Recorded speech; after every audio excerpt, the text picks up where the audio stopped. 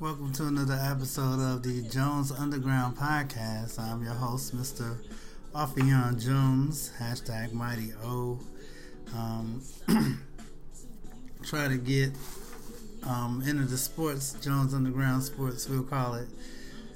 Man, big day in the NFL today, man.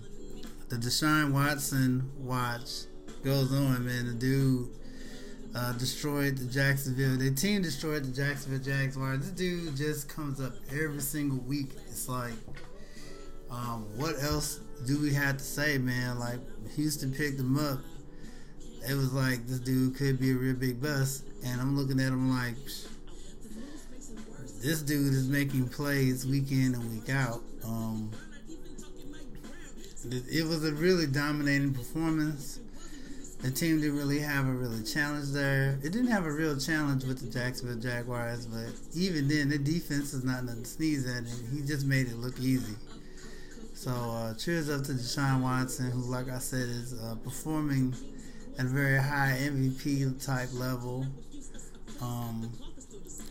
Russell Wilson and the Seahawks had a tough day against the Tampa Bay Buccaneers, but they went in overtime and pulled it out. Like, another guy that is, I like to say light-skinned excellence, but my man is out here doing what needs to be done, hooking up with rookie wide receivers, new guys on the squad, and they're just making things happen. Like, the Seahawks are one of those teams that, you can never count them out, and it's because Russell Wilson. Usually because they just play defense and ran you to death, but now they make plays in that passing game. You see several times where they was on, they just made clutch plays. I'd like to give a shout out to Jameis Winston, who had a decent game and didn't get the ball back to actually win it in overtime, but, I hate seeing Tampa Bay, just like third or fourth game where they play really tough to lose. So, but much respect against the way they came out and played hard against the Seahawks, who pulled it out on them. Another team that I was looking at today, Kansas City, gutted one out against the Minnesota Vikings. The Vikings got really conservative at the end of that game, and it cost them because the Chiefs were. You could tell the quarterback was throwing the ball deep, but their wide receivers in this game made plays for them. Where the quarterback threw the ball up and the wide receiver out-muscled the defensive back to get the ball. And really, they ran their plays to perfection to get that win.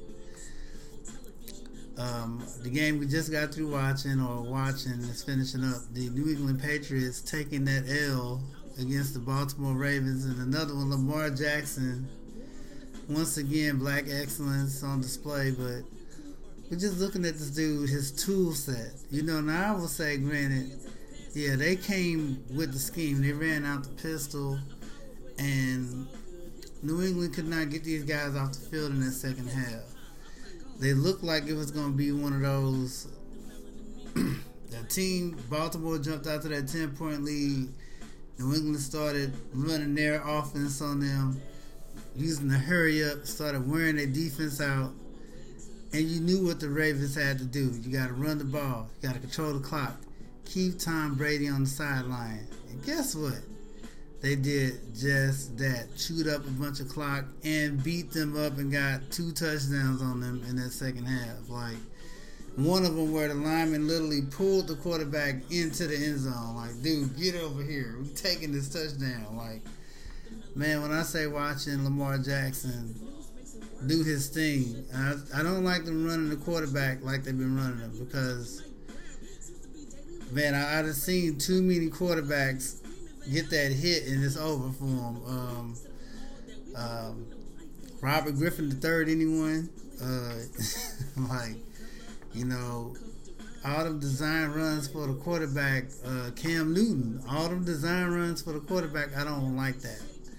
Because this is he's too important to be design running him. Now, granted, it was working, But the New England Patriots defense and a couple other defenses out there, you keep running your quarterback and see what's going to happen to him. So I like the way my man was throwing. I don't think he needs to be throwing side on, but hey, if it works, do what you do, man. Who am I? Slowly, guy watching the game. But when I say they ran their scheme to perfection, they ran the New England Patriots out of Baltimore. Literally ran them off the dang field. Kept Tom Brady sitting over there.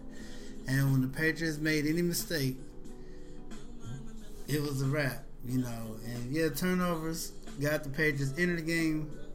That one big turnover, that fumble that Edelman gave up,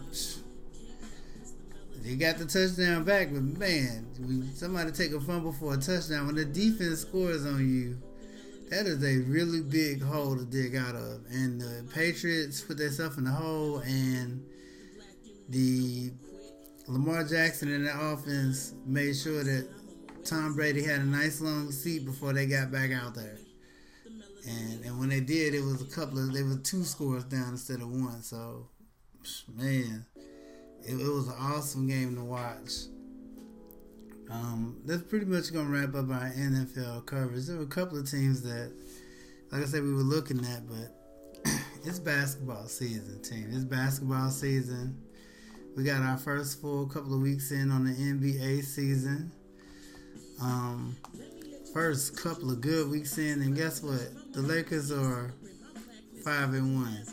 Didn't I say a while back ago, like, hey man, they lost their first game against the Clippers, but that's one game. Didn't I say that you got LeBron James, then you got Anthony Davis? They're going to figure that situation out, and they're figuring that situation out in close games. The league has never been filled with as much talent as it is now. You got the Dallas Mavericks looking like new money out here. You got the Warriors struggling with Steph Curry out. And then you have Houston. They just got blown out tonight by the Miami Heat. Just blew them off the floor. And Miami Heat is doing pretty good themselves. But I'm talking about the Lakers. How many people said they ranked number 4? They so down in the power rankings of the Lakers, and they don't think they have enough. And now you see how they playing. Now you see that Dwight Howard is actually looking like old school Dwight Howard a little bit, grabbing rebounds and crashing the rim. And then you have the size that they offering with Anthony Davis and JaVale McGee providing them good minutes at center. And with LeBron James holding the ball and Rondo kind of helping the situation out. But you just look at the way that they play. The way that they run and pick and roll with LeBron James and Anthony Davis. And the way that they're force-feeding Anthony Davis and he's making teams play. Making teams pay for it. Some of them man had 40 points and 20 rebounds in one game. Really 3 quarters. Like, you really need to understand. And we're going to give Kawhi Leonard his due. That, yeah, he probably the best player right now in the league. But I think LeBron James is responding to the fact that a lot of people kind of said that he was finished after last season because they didn't even make the playoffs, that he was finished because his team didn't do so well. He was finished because he took an injury, but man, you do have to understand that the dude had a lot on him, and you have to understand that the team was going through some stuff with Lonzo and his injury situation and his shoes deal and whatever, and just, you know, and then the whole Anthony Davis trade situation when the Pelicans could have made that trade last year. Now, granted, they got a good draft pick out of the situation, but for real, they just wasted a whole season last year. It was not only just the one team, but 2 teams being petty, in my opinion. But the end result is the Lakers look like a top team in the West. Because eventually, Kawhi Leonard, they talking about load managing already. So, and the Lakers, so far, so good. So I'm like, I don't know who thought the Lakers were going to suck this year or who thought they was going to be bad, but yeah, eat that. Meanwhile, we talked about Houston.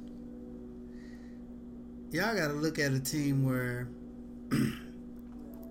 you got two players that have to work together. You got two players that have to do certain things.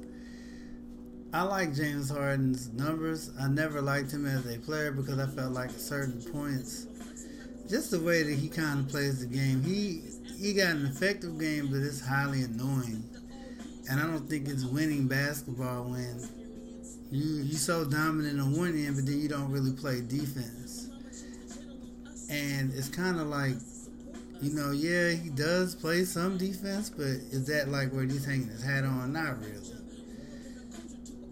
You look at the Lakers and they're hanging their hat on the defensive side where they're holding each other accountable for playing defense. They're, pointing each other out. It's different things we got to do.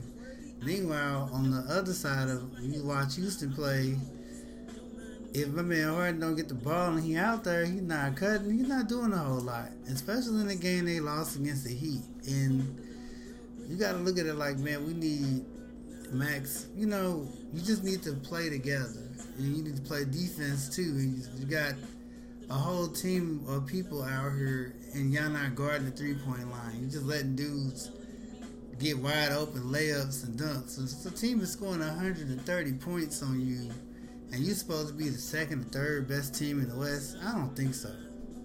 The West is loaded. The Spurs look good. The Clippers, the Lakers, and even for them, the Trailblazers and the Denver Nuggets, man, the West is completely loaded. I'll put Dallas ahead of them. You had one game where Luka's averaging, he's getting triple doubles, just turning over, man. And Kristaps Porzingis is out there taking care of business. I mean, these dudes out here, they're not playing games. So I'm really enjoying this early NBA season. I'm really enjoying what's going on with especially out west, the way it's shaking up. Do want to go in a little bit on the fight between Joel Embiid and Karl Anthony Towns. Y'all grown men. Y'all play. You get paid to be professionals, and we need to be professionals. All this Twitter beef, and when I see you, we need to stop that. We need to cut that out. We need to leave that somewhere else. If y'all want to get some gloves and have a charity boxing match, go do that. But this is basketball. The game is too good and too important right now to have two marquee members of two teams getting kicked out of the game because y'all acting like 12-year-olds. And that's from the bottom of my heart, man. Y'all grown men, y'all not kids, y'all not teenagers. In the East, every game could count. And for the Timberwolves, who knows what they're gonna look like, But leave the fighting to people who actually get paid to do that. But when y'all play basketball, leave that Twitter stuff and all that, my mama this, and leave that stuff somewhere else. We too good. We too good for that. So we did have a really high-level boxing match. I love boxing. Canelo Alvarez took care of business against Andre Kovalev, knocked him completely out, and it was a knockout, but it was an 11-round beatdown. My man was hitting dude like he stole something. I know when I first saw this fight, I was like, it'd be a tough fight. I thought Canelo Alvarez would win a decision. But, because Canelo got a really good skill set. I didn't think he really dominated my man Triple G when he beat him. I think for Triple G being as old as he was, Triple G it was a tougher match than what I thought it should have been. I really didn't think he won the first match. I didn't think it was a draw. I think Triple G won. I think it was a draw the second time around. But the way he beat up Andre Kovalev, the way he hit dude upside his head, and when Kovalev started showing just a little bit of defense, he started going to the body and completely took his energy out. And I mean, you took a world champion and made him look old and slow. And Kovalev, I was watching some of his earlier fights. He's a big dude for his weight class. He's a big dude that most fighters try to avoid. Andre Ward, where you at? But Canelo Alvarez went in the ring and straight raging demon this dude for 11 rounds. Like hit him with everything he wanted to hit him with, and then put him out of there. So it kind of lets you know where, somebody was asking is Canelo Alvarez one of the best of all time? Was he the best pound for pound? Not right now. It's some other middleweights that I think is right there with him. But I think it's so many decent middleweights that could try to challenge him. I remember when the young Canelo Alvarez barely lost against... No, he lost against Floyd Mayweather, but I don't think he really lost against Floyd Mayweather. But I know who ain't trying to fight him right now, Floyd Mayweather. But the man put a beat down on Andre Kovalev. I'm gonna give him that respect and say right now he's the top fighter in the game. He's the number one right now. But as far as pound for pound, best one, nah. Once again, we wouldn't have this question. It would need to be nothing if all these fighters that are all good with these undefeated records, with these pristine resumes, if they put that on the line and got in the ring with each other. I'm with him on not fighting Triple G again. You beat him. You don't need to do that. But what about all these other guys? What about these Jamal Crawfords? What about these Earl Spencers? What about these other guys that are coming up? Now, granted, they don't have a record yet, but they will, and the money's there. So where we at? Let's start making some money. Boxing is hot right now. It's a nice little fight going on almost every month. Let's go ahead and get this on. So I'm looking forward to Deontay Wilder and his next fight. We'll see if he can, keep pace with our man Tyson Fury, who won his last fight, and we got the Andy Ruiz and Anthony Joshua coming up. We'll see if that was a fluke. We'll see who's gonna do that. Let's say I like Andy Ruiz's story. I'm gonna, kind of cover a little bit of Anthony Joshua and a little bit of his little rise. His claim to fame. I'm going to start doing that on another podcast. We're going to do a podcast where we just talk about boxing and Anthony Joshua and Ruiz. I want to cover that fight in detail because I like my man Ruiz's story. I like that he came from practically nothing. I like that people overlooked him even though his record was good. And, I want to let people know that there's some of us out here that love boxing, that watch it and willing to put it on their platform. Not just every now and then. I like to cover a little bit of boxing every week if I could, but it's just not to fight every single week. As we go, I just want to go in and give a couple of shout outs to a couple of people. Shout out to Minister Gerald who came through today. Shout out to my pastor Ruth Snyder. Her 13th pastoral anniversary was this weekend. The lady means a lot to me. She kind of restored my faith in the, in the, not just the music ministry, but that there are people who mean what they say and say what they mean. And, she backs it up. A lot of people that you meet in the church say things. I'm going to talk to you, I'm going to see you, and you never hear from them again.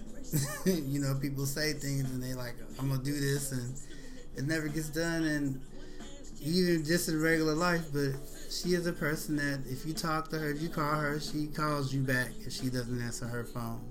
If you need something, she will actually come through. If you have something going on, if nothing else, she's going to pray for you right there in that moment. And a lot of things don't have to be said because, between you and the person that's praying for you is confidential. But this is a sweet lady, and everything that she's said to me, she's backed it up.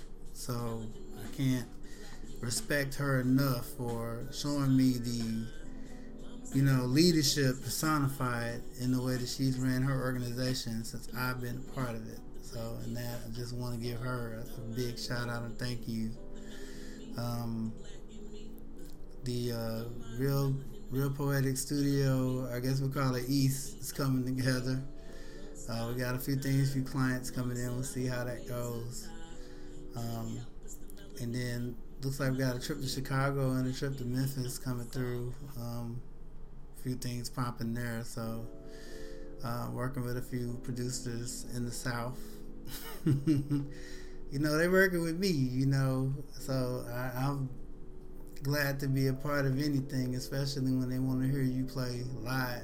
A lot of times you could just send somebody a sample, but they don't want to hear a sample. They want to put a microphone on a piano and actually listen to what you're doing.